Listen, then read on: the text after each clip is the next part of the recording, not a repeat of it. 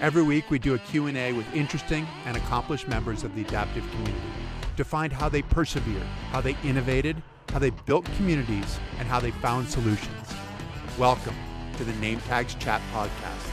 Welcome to the Name Tags Chat Podcast, where we talk with interesting and accomplished members of the adaptive community. Today we have Keith Gable, who's a 3-time Paralympian, a 2-time Paralympic medalist, 1 silver, 1 bronze. We might be talking to him because he might be wanting to complete that set.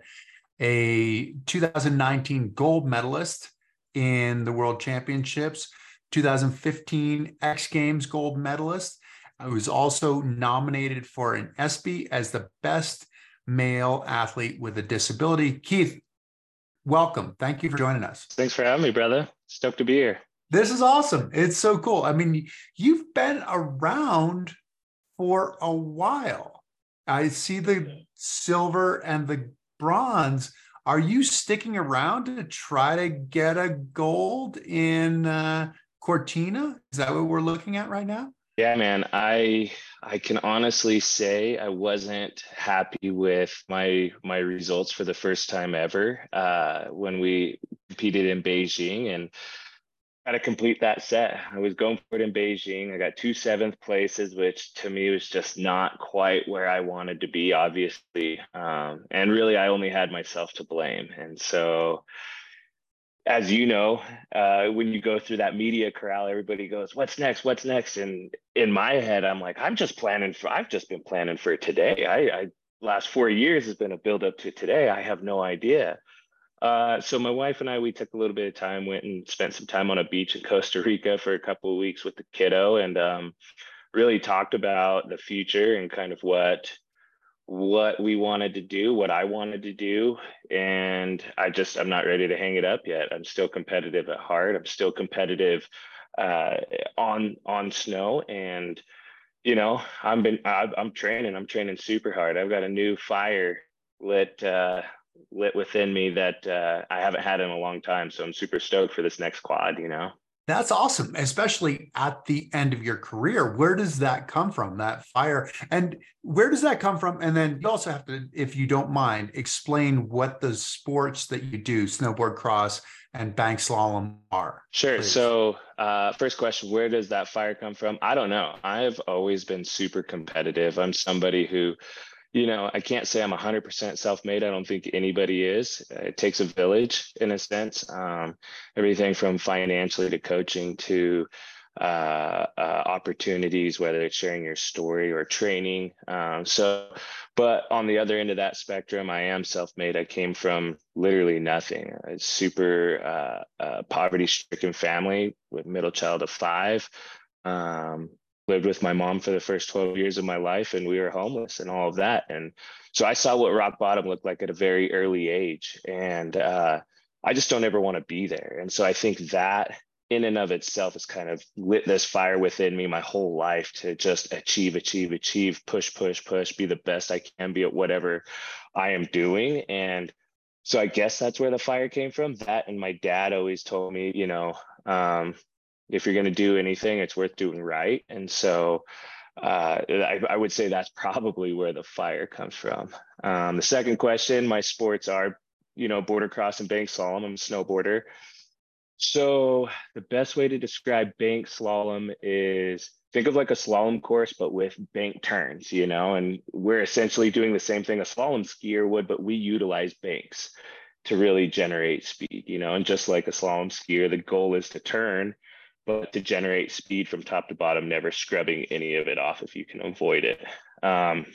Pretty simple, basic, you against the clock, fastest time wins. And then you've got border cross, which is by far my favorite. I really like getting in the gates next to people. Think of motocross racing, but on snow and on snowboard. So we have a course that we race down. It's got big berms, it's got whoops, it's got jumps, it's got pretty much any feature you would see on the mountain, but in a course. And so we have a time trial to kind of seat you into brackets. And then from there you race either head to head, depending on the track, or you race up to 3 other people. First one of the bottom wins. So you advance till you get to that gold medal round, or we call it the big final. If you don't make the big final, you're in 6 through 10 slots, then you're in the small final. So again, first one at the bottom, you're racing. It's, there's a little bit of rubbing once in a while. If you've ever seen Days of Thunder, he didn't push you, he didn't hit you, he didn't bump you, he rubbed you. Rubbin's racing, so we're right next to each other, hitting jumps and just kind of sending it. It's kind of like the NASCAR of the snowboarding world. What has there been an evolution in that? So like back in 2014, right? That was the first time that snowboard was in the Paralympics. But that was that border cross, but it was just one of you on the course at a time? So yeah, in 2014, we were calling it border cross because it essentially was a border cross course. It had all the features you would see in a border cross course. However, we were racing time trial. There wasn't enough data to really give us the opportunity to race head to head or side by side. We call it shoulder to shoulder, let alone 4 cross. We had actually the sport had cut out a couple different categories and just had it as lower limb impairment. So there was no, it was AKs versus BKs versus CP versus MS. We were all in the same category, which in my opinion was a bit unfair for those that had a little bit more limitations. So, or more impairment, if you will. So that was one thing, trying to get the data for the IPC so that we could expand the sport down the road. We were only allowed to do time trial. We had done exhibition races at World Championship to prove that we could race head to head or side by side or whatever you want to call it. We had done the exhibition race at X Games in 2012. Again, another kind of proving ground. And as I think you would probably remember, that's the gnarliest course out there, period. Big old jumps. So we had it in us, but the raw data wasn't there yet. And it was only border cross. So we were calling it border cross, but it really was just a time trial event and no head-to-head racing. But now, I mean, we've grown into 2 different disciplines, potentially 3. We'll see how it goes at this World Champs for numbers and multiple categories, which we're constantly. What would the third one be? So dual bank slalom. So essentially a bank slalom course that matches and you race either side and then you switch and you race the other side. So it's essentially a head-to-head match, but 2 people on essentially separate courses that are mirroring each other. It's pretty cool to watch. We did it at the last World Championships last year in Norway, and it's really exciting. It makes for some really eventful racing. It's interesting because you talk about creating the data and you talk about, presenting that to the IPC, the International Paralympic Committee. The snowboarders have been responsible for getting their sport into the games. I mean, you guys grew organically from a group that really felt responsible for that sport. I mean, you guys pushed it forward to a point where then you could step into the Paralympics. What does that mean as a competitor and as a supporter? I mean, it seems like there's this family sort of aspect, but yet you're going head to head with those people. Yeah, I mean, so I can't speak for the Alpine side. I'm not an Alpine racer, but I know on the snowboard side, there is a ton of camaraderie. If you're not on the podium, you're cheering for everybody else. And it's just that simple. A lot of us have been around for a long time. I'm fortunate to be one of the last. Myself and Evan Strong are actually the last 2 from the very beginning. Evan's taken a year off here and there, where I've muscled through injuries and my own mental capacity, I guess you could say. I've muscled through that to be able to compete every season since I've started. But to see it grow, I mean, you really do. I mean, it feels like it's kind of like your child, and you're right. It was a small group. I think the first sanctioned World Cup was my first competition, and that was actually held by the World Snowboard Federation. It was kind of a smaller organization that kind of does some stuff in conjunction with FIS. but they're much smaller, and we got a chance to compete under them essentially sanctioning us. And there were 17 of us. And I think a couple of them were mono skiers at the time too. I mean, Ravi Drugan showed up, I believe, and another guy from Idaho, drawing a blank at the moment. But there were a couple mono skiers helping us just fill those numbers. And to see it grow in just a couple of years from 17 people from around the world to actually having enough countries, both men and women, and impairment categories to actually push it into the games was crazy. And to see where it's grown to today, it's like I said, it just kind of feels like it's our baby. And oh man, it makes me proud, but I also feel like there's a ton of work to be done still, you know. And I work tirelessly on the political side, advocating for the athletes, for our rights, for, you know, rules and all that stuff, because I just want to see it be around long after I'm gone. You mentioned Evan Strong. You, Evan, and Mike Shea at the first games were on the podium. So all three Americans, 1, 2, 3. You getting to see it on the big stage. What was it like to see it on the big stage, but then also go and win on the big stage and have your closest teammates, the people who help you help the sport get to this point? What was that like? And I mean, every time I get a chance to talk about it, I always get chills.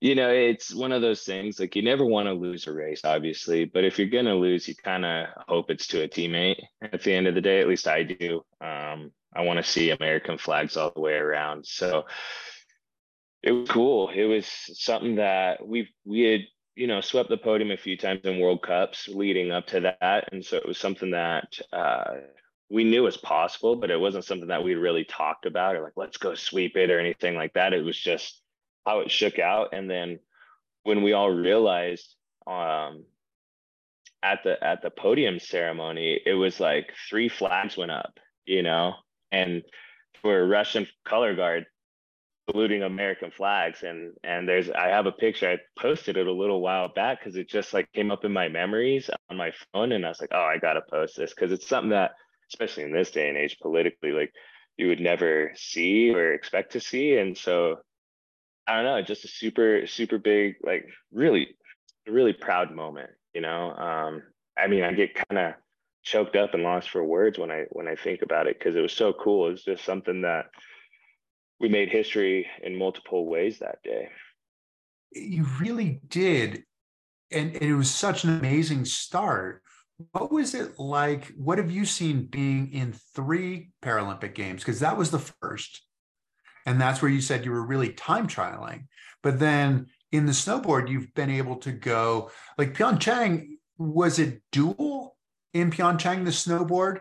And then what was the situation in Beijing? Are you getting at the Paralympic Games, are you getting to have 4 of you on a course at the same time, which I'd imagine for you is the ultimate, is what you're supposed to do? Right. Yeah, exactly. I think border cross to me is 4 across at least. X Games, you have 6. So, I mean, a minimum of 4 is kind of, to me, the basic standard. So, yeah, Pyeongchang, we raced head to head, and that was crazy day. I mean, we had gate malfunctions and all kinds of stuff. So, to add that to racing side by side with people and the sun going down and no lights to accommodate the sun going down, we weren't prepared. We were never supposed to be racing in the dark, so we had to get it done. It's crazy, you know. And head to head, you have more when you're just racing 2 on a course for border cross. You have more runs because you have to get through the brackets. So say you bracket out top, I don't know, 24, say 16, it's easier numbers, right? I mean, that's 4 runs to the gold medal round. But if you're bracketing out, say, the top 16 and you're going head to head, well, that's 8 runs on top of your 2 time trials to get you seeded. So, I mean, you're taking 10 laps down a minute plus course that takes every bit out of you every single lap. So It's definitely different strategically, but it's also, it's single elimination. So it's do or die each round. You got to get through. You got to get through. You got to get through. So um, to see it grow to where it's supposed to be is a huge point of pride for me. Um, when I see that we have races where it's kind of back to head to head because a course can't accommodate, in my personal opinion, I would say that place should not be hosting a border cross event. And I don't mean to be, kind of hard headed about it, but that's what the sport is. It is for a cross. You don't see in the able bodied world, you don't see them racing head to head once in a while. It's for a cross. And if a venue can't accommodate, they don't host. And so that's kind of like a big point of pride is we've pushed it to a point where it's supposed to be. So let's keep it going. I always feel like if we're taking step backs, those are just steps back sometimes. So yeah, I don't know. At Beijing, we did get to race 4 across, and most of the time it is 4 across. Very rarely is it a head-to-head race versus 4 across, and it's just so much more exciting. I got the whole shot in every one of my heats at Beijing, and I ended up getting put into the small final because down below I made a mistake and ended up getting past. So that's kind of the fun thing about it is it's really anyone's race until that finish line is crossed. It's not a guaranteed, oh, these 2 guys are gonna move on. It's like really anybody can catch up. All it takes is one little mistake. What's your training like? I mean, I think both on snow and off snow, because it's the sprint. You talk about the whole shot, right? That's your start where you're pulling on the bars to get out. And if you get the whole shot, you're in that prime position. It's harder for people to pass you. That's obviously one part of your training has to be that upper body part. But then there's the boarding part. And then you talk about the endurance of doing multiple runs. And it gets more and more important as you get further along in those runs. So you've got to be at your best when you're potentially most tired. How do you train for that? We train year round. I think any professional athlete really does. You might get a little bit of downtime here and there, but my whole life is surrounded by activity. Yeah, I'm a very active person. I don't sit still for a very long period of time anyway. So in the summer, it's primarily mountain biking. I do everything from, climbing uphill on my mountain bike to riding a lot of downhill. That's very similar to what we do especially in border cross. And it's much higher risk. So you got to be that much more precise on a mountain bike.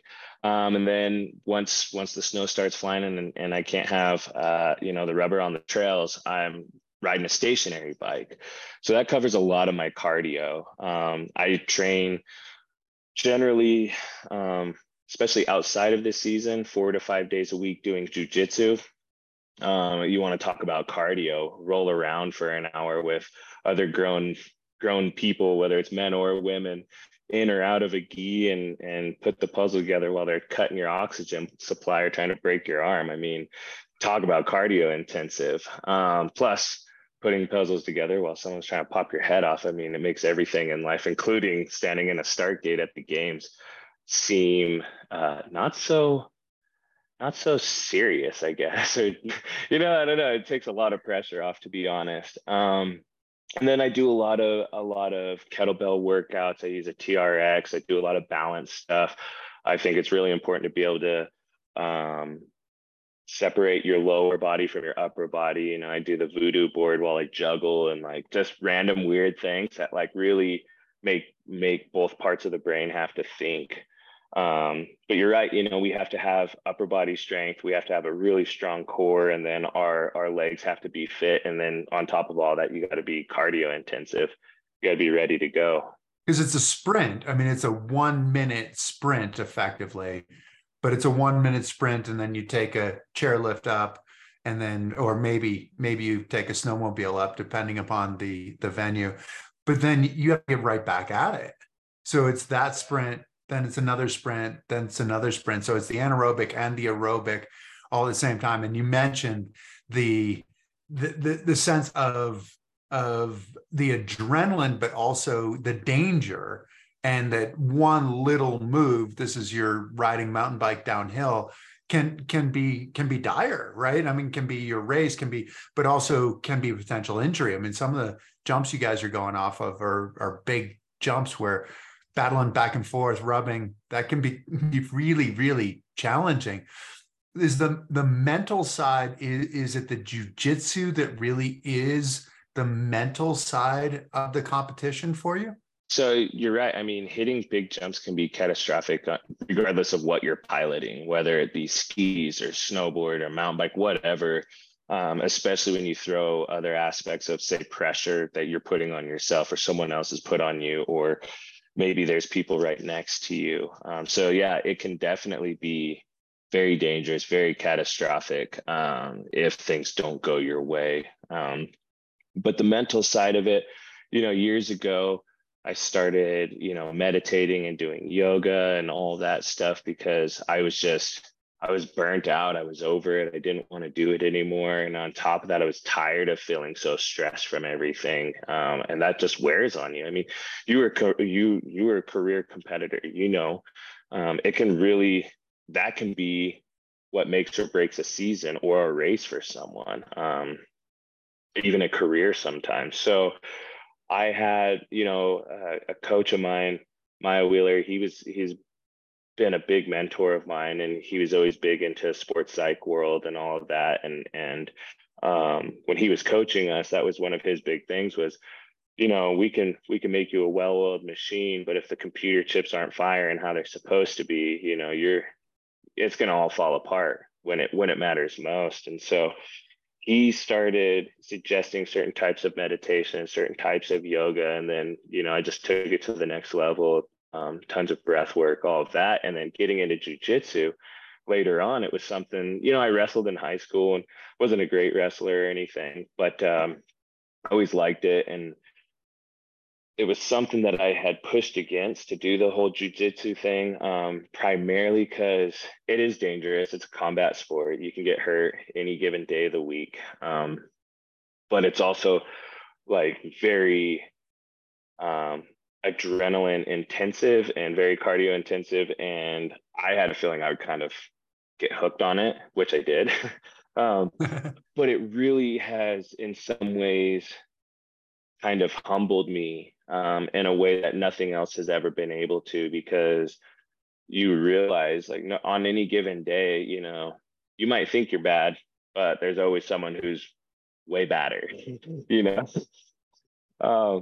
and honestly, I mean, literally someone putting a choke on you, and you've got to like calm everything down and try to do your best to breathe through it and figure out how to get out of that choke before you black out. Essentially, it's a puzzle, and it's something that, like, it really takes a lot of stress out of the rest of life. It makes everything seem less stressful. And then the final piece of it is if you can't get out, you've got to tap. And nothing feels worse than having to tap to someone, especially if you're like, well, I don't think that person's really better than me. Like, I shouldn't have had to tap to them, but they caught me. And it's so humbling. And there's moments where you get frustrated and you just have to swallow your pride and realize, like, you're going to get some people are going to get you, and you're going to win some, you're going to lose some kind of deal. And it really does take a lot of stress out of everything else in life, because it's the most stressful thing I put myself through, guaranteed. Have you blacked out? Because that's, I mean, I've heard people like MMA people talk about the idea of, like, you do get choked out, and it's not that you're dying, but you get choked out, you black out, and you come back, which to the layperson sounds absolutely crazy. Have you gone to that point? I've never gotten completely choked out. I'm smart enough to tap. I have seen spots, and I will push I push certain chokes, especially like if you have an armbar or something, I'll tap immediately. Or if you have a leg lock, I've only got one good ankle. I've only got one ankle. So, and I've only got one halfway okay knee. So like you got a leg lock or an ankle lock on me, I'm tapping immediately, even before you can wrench on it, because I cannot afford to have things just torn and busted. So same with shoulder locks and that kind of stuff. But chokes, I have a buddy actually a buddy who got me into it, finally talked me into doing jujitsu, got us a private here at Aspen MMA. I told him, no, no, no, no, no, no. And he's like, I got us a private, you're coming. Did it, fell in love with it, asked him if the professor was like legit. And he was like, that guy's legit. He knows way more than he leads on, and he'll teach you all the ways. But my buddy Shane, what he taught me was you can actually build somewhat of a tolerance to chokes. It comes with time, people cutting your carotid arteries and your oxygen supply over time, so you can push it. There is a fine line, you'll start to see the spots, and if you can get out, you can get out. If you can't, you better tap. But I've never been fully choked out. Like I said, there's only been one or two where I was like, oh crap, they're actually choking me. I'm seeing spots right now. And I had to tap immediately. But generally you can kind of feel it happening, and you realize what's going on and realize you're probably not going to get out. So you just get out, let me go kind of thing. But I try to build that tolerance a little bit to it. I don't know how true that is, to be honest. So anybody out there listening, don't take advice from me on this, because I don't know if you can actually build a tolerance. It's just what Shane told me. And I feel like over time I've been able to really flex that neck and this is the move, really take away the neck completely. But I mean, yeah, there's a little bit. I've never been choked out though. It's cool to see the evolution for you, right? And the evolution in your training, where jujitsu becomes a part of it, where meditation becomes a part of it. What did snowboarding mean to you after losing your foot? Because that had to be pretty traumatic for you, right? And you were a snowboarder before too. Yeah, so I mean, snowboarding is everything. It's my church. I always say this. Anybody who's ever heard me speak in the last 12 years, and I said it even before then, where are you going to get closer to God than 10 to 12,000 feet up in the mountains, in the wilderness, being one with nature, expressing yourself? Who's to stop you? You hear the pow hounds out there, right? Like, it's church. And it really is. It's what saved my life multiple times. When I went and lived with my dad when I was 12, I started on skis. He literally picked me up from the airport and took me straight to Deer Valley. Put skis on my feet that day. He didn't know what to do with this rambunctious, no holds barred kid that had no structure and a ton of energy. He's like, I don't know what to do with this kid. So he put skis on my feet. And I instantly fell in love with it. And then later I switched to snowboarding, and it's just always been kind of like my one outlet. And so going over like the amputation thing, I was involved in an industrial accident, and all this crazy stuff happened that led up to potentially partial limb salvage of my foot or just kind of amputation. And so when I was in there talking to the doctors, they were like, you got those two options. Those are it's what it looks like. And I said, all right, well, how long till I can snowboard again? That was literally the question. It's what kind of dictated everything. And my doctor said, if we try the partial limb salvage, I had 3 dead toes, and I was headed towards gangrene. They said, if you do that, you're looking at maybe, if ever, 10 years from now, but you're going to be living a very painful life. Like, 5-6 surgeries down the road. If everything doesn't work, we're going to have to amputate anyway. And that's if gangrene hasn't set in. So we could end up chasing that to your hip if it doesn't kill you. So I said, all right, how long till I can snowboard if we just, cut to the chase and amputate? And this is 2005. I'm a little bit old. I'm getting up in there. To our young listeners, 2005, it's the height of the Iraq war. So, the government's dumping a ton of technology into lower limb prosthetics. And I would say that below the knee amputees, we're kind of at the bottom of the totem pole when it comes to technology. And, in all reality, we can get away with walking on a peg if we have to. So technology up until that point wasn't great. And so my doctor, he was telling me, technology is awesome these days. You've got a great attitude, you're healthy. I could see you living a normal life with a prosthetic no longer than 3 years. You'll be back to snowboarding, you'll be back to doing whatever you did before, but it'll be the prosthetic. I was like, okay, it's July now. Opening days in October, Brighton Resort back when they opened on Halloween Day. Like about 3 months. It's like, man, whatever's going to make you make the right decision. They wanted me to amputate, but I was an adult and they couldn't just say, hey, you should chop this off. They had to kind of weigh the options for me. Who else was involved in that decision? Were you just making it yourself? Yeah, just me and my doctor. Really? Yeah. So I had an orthopedic surgeon, Dr. James Morgan. He just retired this time last year, but he was one of the few who was doing the Ertl procedure outside of the military, which is where they fuse the tib fib together. And so since I was just a foot injury, they had, at the time, in order to fit decent technology under me, they had to take me up about mid calf. But parts of my foot were still salvageable. So they actually did my Ertl procedure with my heel bone. So they used my heel bone and kind of fused those two together, and then took my Achilles tendon and padded that because that was still good. And so, I still have original parts from my original foot in my leg. It's just up quite a bit higher. That is, and so 3 months, did you make it? Did you make it for opening day? Yeah, it was crazy. I went out there and it's so funny, man. Like I look back at that day and like, so I was telling everybody that had a set of ears, I was like, I'm going to snowboard, blah, blah, blah. Like I just had this amputation because they went in and cut it off like less than a week later. Right. And I'm telling everybody, my dad's like, yeah, man, that's a cool goal, but don't be bummed if it doesn't happen. I'm like, I can't hear that.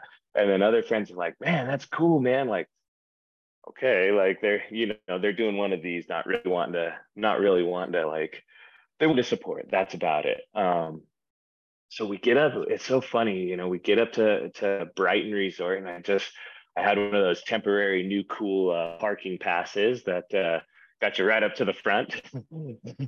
And so we get out there and I'm like, I'm super stoked. Like I just pulled right up to the snowbank and parked and pulled out my snowboard, and like, dude, my heart started beating, and like I start to feel nervous even talking about it with you, because like it's just pumping, and I'm just like, oh my God, what if everybody who said this wasn't going to happen? What if they're right?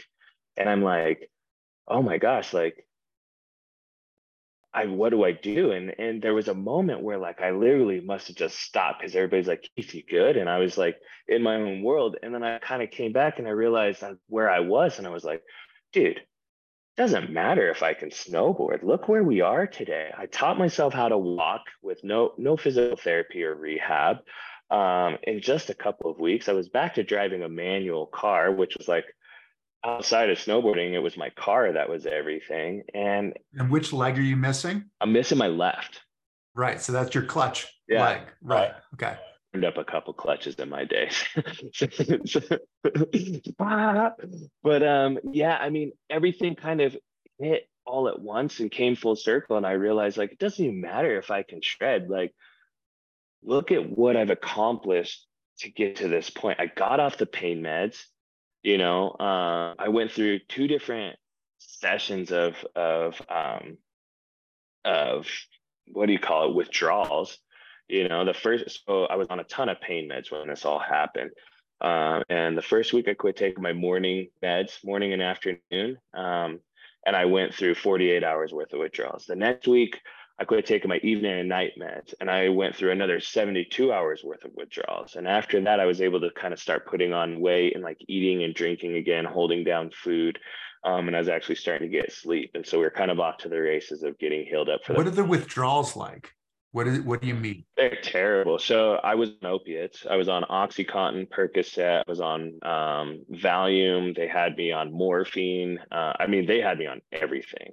And it's pretty much just synthetic heroin at that point. But they were terrible. You're hungry, but you can't eat. You're thirsty, but you can't drink. You're tired, but you can't sleep. And all the while your brain's like, just take the pill. Just take the pill. The pain will go away for maybe an hour or two, but at least you won't be in pain. Just take the pill. You won't be puking. You won't be cold sweating, all this other stuff. And so, they're terrible. I would not wish that on my worst enemy, to be honest with you. Like, it is bad. And did you know how long it would take to go through you said 48 hours and then 72 hours the second time, which if you know, you kind of go, okay, can I gut it out for 48 hours?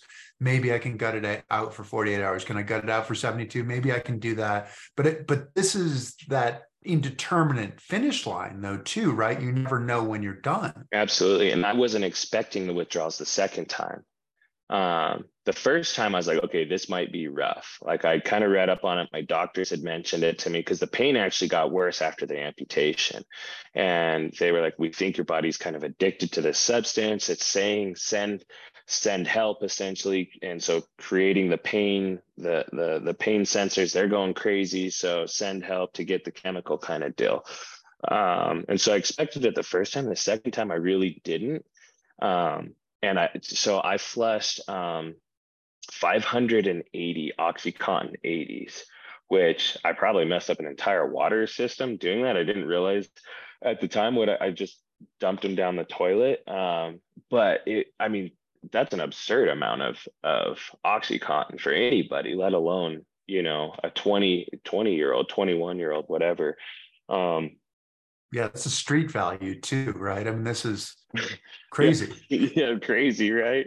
But honestly, look, I'll die with a clean conscience knowing I didn't give those to anybody.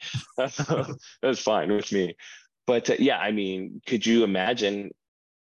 So generally speaking, a Percocet 10 is a tenth of what an 80 is, if that gives you an idea of how strong these pills are. At least that's how it was explained to me. I'm no pharmacist or anything, but I mean, I flushed them, and there was about 48 hours in. I wish I hadn't, to be honest, and I'm really glad I did now, because if they had been in my position, I can't guarantee I would have made it through that next 24 hours, because it was just so painful. I mean, I was convulsing at times, and it's just bad. It's just really, really Did bad. you have to lock yourself up too? Were you just locked in so you couldn't go out, you couldn't find more pills or whatever? Because I mean, opioids are so addictive, right? They I mean, it's really amazing. are. And this was during that whole opioid crisis that we all now look back on, 15 years later, going, holy crap. And so it was during that time. I lived in Hiram, Utah. So I lived in a small town kind of out in the middle of nowhere, just outside of Logan. So it wasn't like I could just, I'm from Ogden, so it's not like I could just go down to 25th Street and find somebody, to be honest. And the second one, I couldn't really get out of my house without puking anyway. I couldn't stand up without getting dizzy. It was, so I lived by myself, so that was kind of a good thing. Yeah, it wasn't like I had a whole lot of options anyway. Granted, like I said, if I would have had them in my possession, I probably would have taken them, but it was that thought of, we're getting back on a snowboard. We're going to be able to go back to church. That was like the one little gem I was holding on to. And it was like one thing I was like, it doesn't matter what happens if I live through this. At that time, I thought I was dying. I felt like I was dying. I didn't know you don't actually die from withdrawals from opium or opioids. But I mean, I felt like I was dying, and I was just what I was holding on to. It's like, if I can get through this, I'll be able to snowboard again. If I can snowboard, I can live. And that little gem, that little thought of like getting back to the mountain, maybe just making one slash of POW, just anything, riding through the trees, even just being at the top of the world. Like, that's one of those things that just the thought of it was enough for me to kind of just hold on and say my prayers, if you will, and get through it. But it is that too, isn't it? That what's the story that you tell yourself when things are really difficult? How do you keep going? Right. I mean, yeah, I mean, you look back on it and like, we all go through stuff, and it's a series of moments and a series of stories, and things can be better or worse just based on your narrative of how things are going down. And it was, I literally was just telling myself over and over and over, like, snowboarding, it's coming, it's coming. And that was like the little, I guess, the little story, the little narrative I had to tell myself. And then getting back on a leg was a challenge in and of itself, being patient and making sure my leg healed properly. And then getting into a prosthetic finally, and like being able to like teach myself how to bear weight on it and move from, doing the whole crutching while walking around to ditching one crutch and realizing that's just as much of a hindrance as two. So learning to limp and just deal with the pain, and I just realized it's like, well, it's painful to walk on this, but it was way more painful to get my foot crushed. That was the narrative. It was like snowboarding, it's right around the corner. We're gonna go snowboarding. What's the story that you tell yourself in the start now? Because you are snowboarding. So, I mean, in the start, generally, I mean, it's just ride fast, ride smooth, get out in front. I think there's some things I tell myself that I'm not ready to share with the world to be able to pull with that extra little oomph or anger, if you will. Um, but there was a time where a lot of what I was going through and dealing with, or a lot of my success was kind of somewhat out of spite, just to prove the world that I was better than people had thought of me, and that I was capable of doing something great. And it was literally like, I'll show them. Every poll, it was, I'll show them, and that can kind of be a bit of a distraction. So I've kind of changed the tune a little bit. But realistically, I mean, I try to have fun. I try to have fun, especially at a race, because if I'm having fun, I'm racing well. And I've kind of changed the tune of like, I've got a cool life, man. I really do, and I'm lucky to be alive. I bled to death 3 separate times. The third time I was gone for 3 minutes. I shouldn't be here having this conversation, let alone be a professional snowboarder. So This is post getting your foot broken that you bled to death. this was while I was in the hospital. So they cut a hole in the top of my foot to do the reconstructive surgery and emergency fasciotomy. They drained 96 fluid ounces of blood out of my foot originally.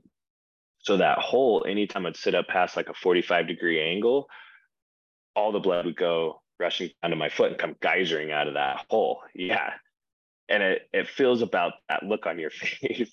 Oh no. Extremely Yeah. painful. And it might be why I lost circulation in my foot in the first place. So that happened 3 different times. And, the first time they got me back pretty quick with defibrillator, second time, relatively quick defibrillator, and the third time CPR and defibrillator. And they were able to get, it's like in the movies when you're like, okay, they're going to give them give them one more shot. They did, luckily, and they got a faint pulse. And then from that point on, I was stuck on my back. And then a few weeks later, I lost circulation in my foot. About a month down the road, they're like, hey, we need to decide what we're going to do with this. So my tune these days when I'm snowboarding is like, yeah, I want to win. I'm super competitive, but I'm also there snowboarding with my friends. Some of these people I consider my family. I've watched every single person start their career on the World Cup circuit and NORAM and Europa Cup circuit at this point. I've watched every single athlete start their career, and I take that in almost every race. I take a moment. I'm just like, this is so cool. Like, look at where we are.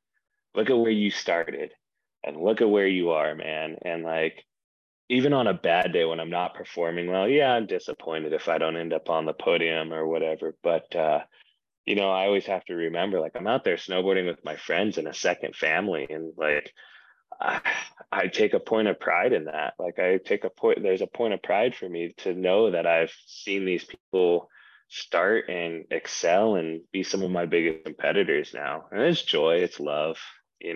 Is it a second life in some ways? I mean, it's kind of like you died. In some ways, you died and were brought back. I mean, this is the definition of the phoenix in some ways, right? Sure. And you get to do it again, Yeah. with the knowledge that you had from the previous life, right? Yeah. And I mean, so it was a humbling experience for sure. I mean, I was pretty successful in the drilling world. I was a well driller. I drilled for water. And they were grooming me to take this company over. And the plan was to hand the keys to the kingdom by the age of 30. That was my path. And there were some instances where I was very arrogant with life in general. I mean, I was somewhat careless.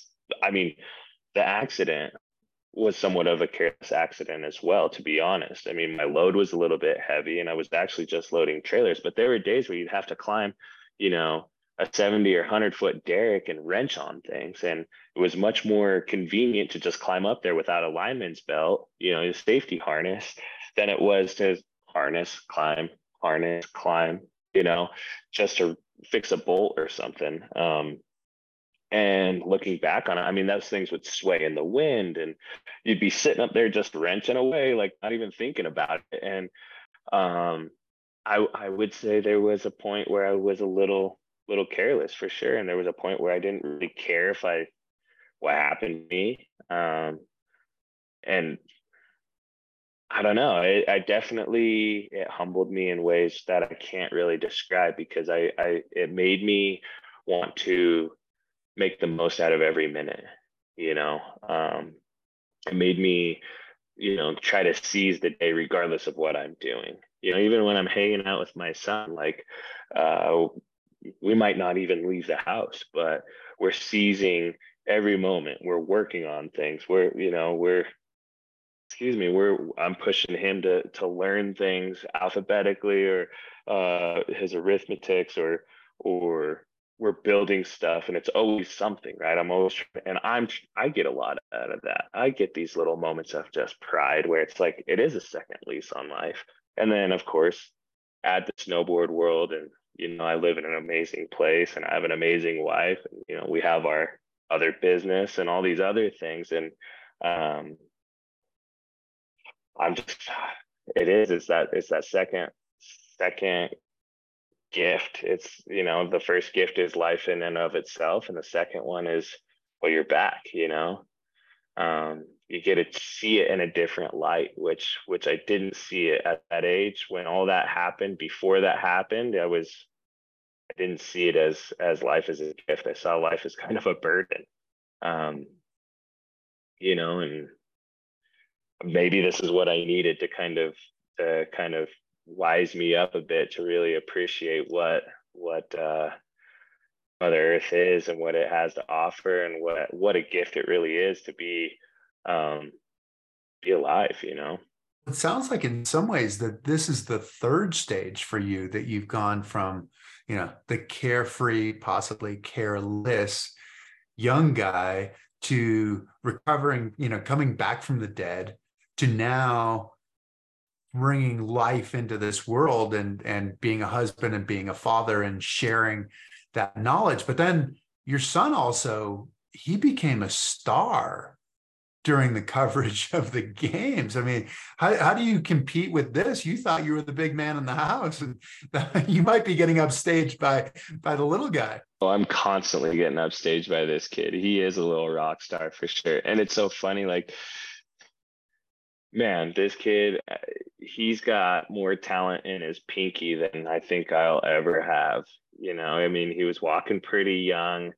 The kid pedals a bike at 3.5. He was jumping his Strider bike at the Pro BMX park. Like, for us, it's just damage control with this kid, because he's, like I said, he's got more talent than I could have ever hoped to have or pass along to anyone. And all due credit to his mom, who was a career gymnast, and in her own right, she was a national champion in gymnastics. So I'm guessing a lot of the genes came from her, especially the balance stuff. But snowboarding, I mean, the kid's on snowboard. He's on a snowboard already, and he can turn it both directions. He can stop it. I mean, he's going to start skiing pretty soon.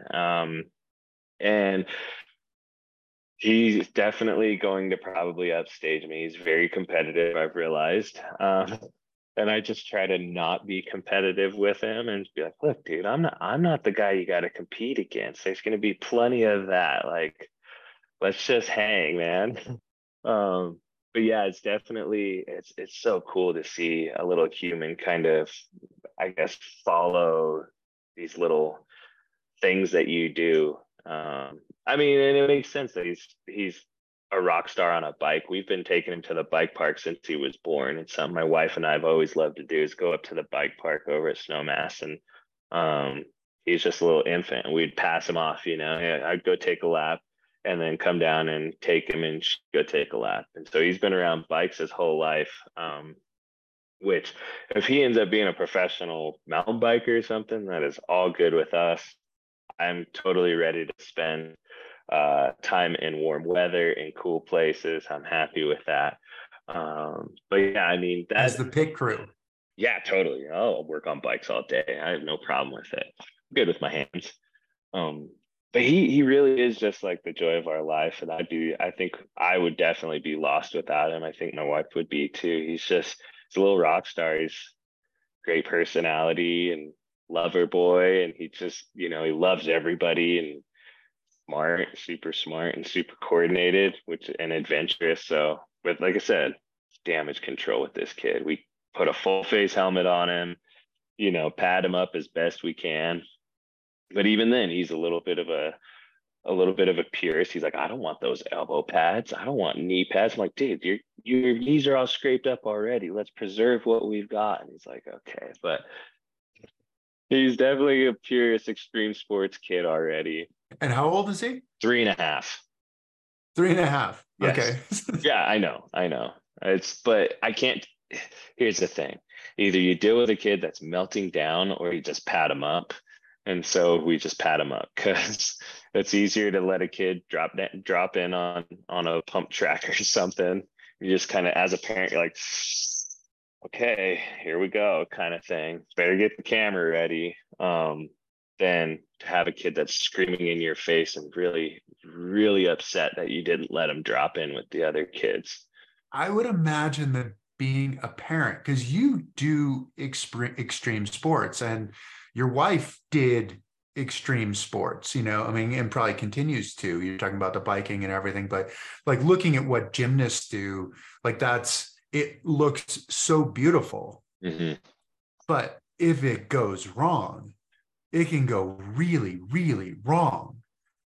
But I imagine for the two of you, even though you have this personal experience, watching your child has to be way harder, because you have no control. You're just there as support, right? That's just it. What I do on a snowboard, everyone's like, that's psycho, that's crazy. And like, you ski downhill, what it's like.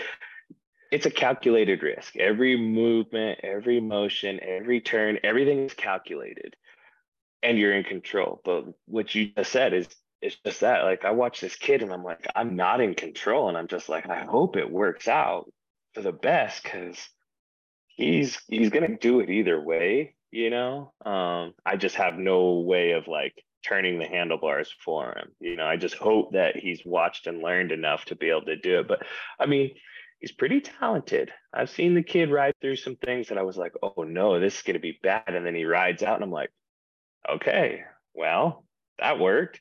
And each time he gets a little better and a little better. And so he's figuring out, his own calculations and that kind of thing. And I think that's part of it, is we all have to take that risk in order to learn how to do it properly and how to gauge, so to speak.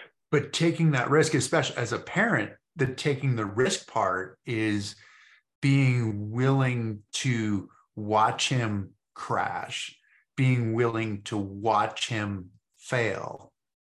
That's got to be way harder than failing or crashing yourself. Oh yeah. I mean, when your kid crashes and then they cry, you feel really bad for them. And I'm like, I know how that feels. Like, I don't like having a skinned knee. You definitely wouldn't either. But that's part of parenting, is like, I'm a firm believer in letting kids experience life. And it's why we live where we live is, we believe in and love the great outdoors. And it's, I think there's a level of toughness that comes with all of that. I was an outdoor kid. I had to learn from my own experiences, and can't say it's always going to go right for him, but I would rather him experience life to the fullest and take his own risks as he gets older and know how to handle those and how to bounce back than you know, being a kid that sits indoors and plays video games all day and has no idea how to handle life. I think there's a lot of life lessons that comes with crashes and how to, like I said, bounce back. It's a good skill to have, especially in this day and age. Life isn't friendly. It's not easy. No, it's not friendly, but that's one of those things that makes more sense in some ways in hindsight than it does in foresight. Like knowing, okay, the kid's going to crash, he's going to hurt himself, he's going to come back. That is part of learning. You know, the mental part of it, you know, you're thinking, okay, I understand how this is supposed to go, but at the same time, just it shows an amazing amount of strength to be able to say, yes, go ahead and go crash because you have to in order to go forward. Well, if they don't crash now, they're going to later. It's just a matter of it's not a matter of if but when, right? Regardless if you're talking metaphorically or physically crashing something. And are they going to be able to have the mental capacity to be able to bounce back? And if so, how long is that going to take? And I think all of these little experiences come with that. And it's very hard to have restraint as a parent to not run over there and be like, no, no, no, no, no. You know, it's more like you run over there and go, no, no, no, no, try it this way, you know, and like, or maybe let's drop from halfway up first, you know.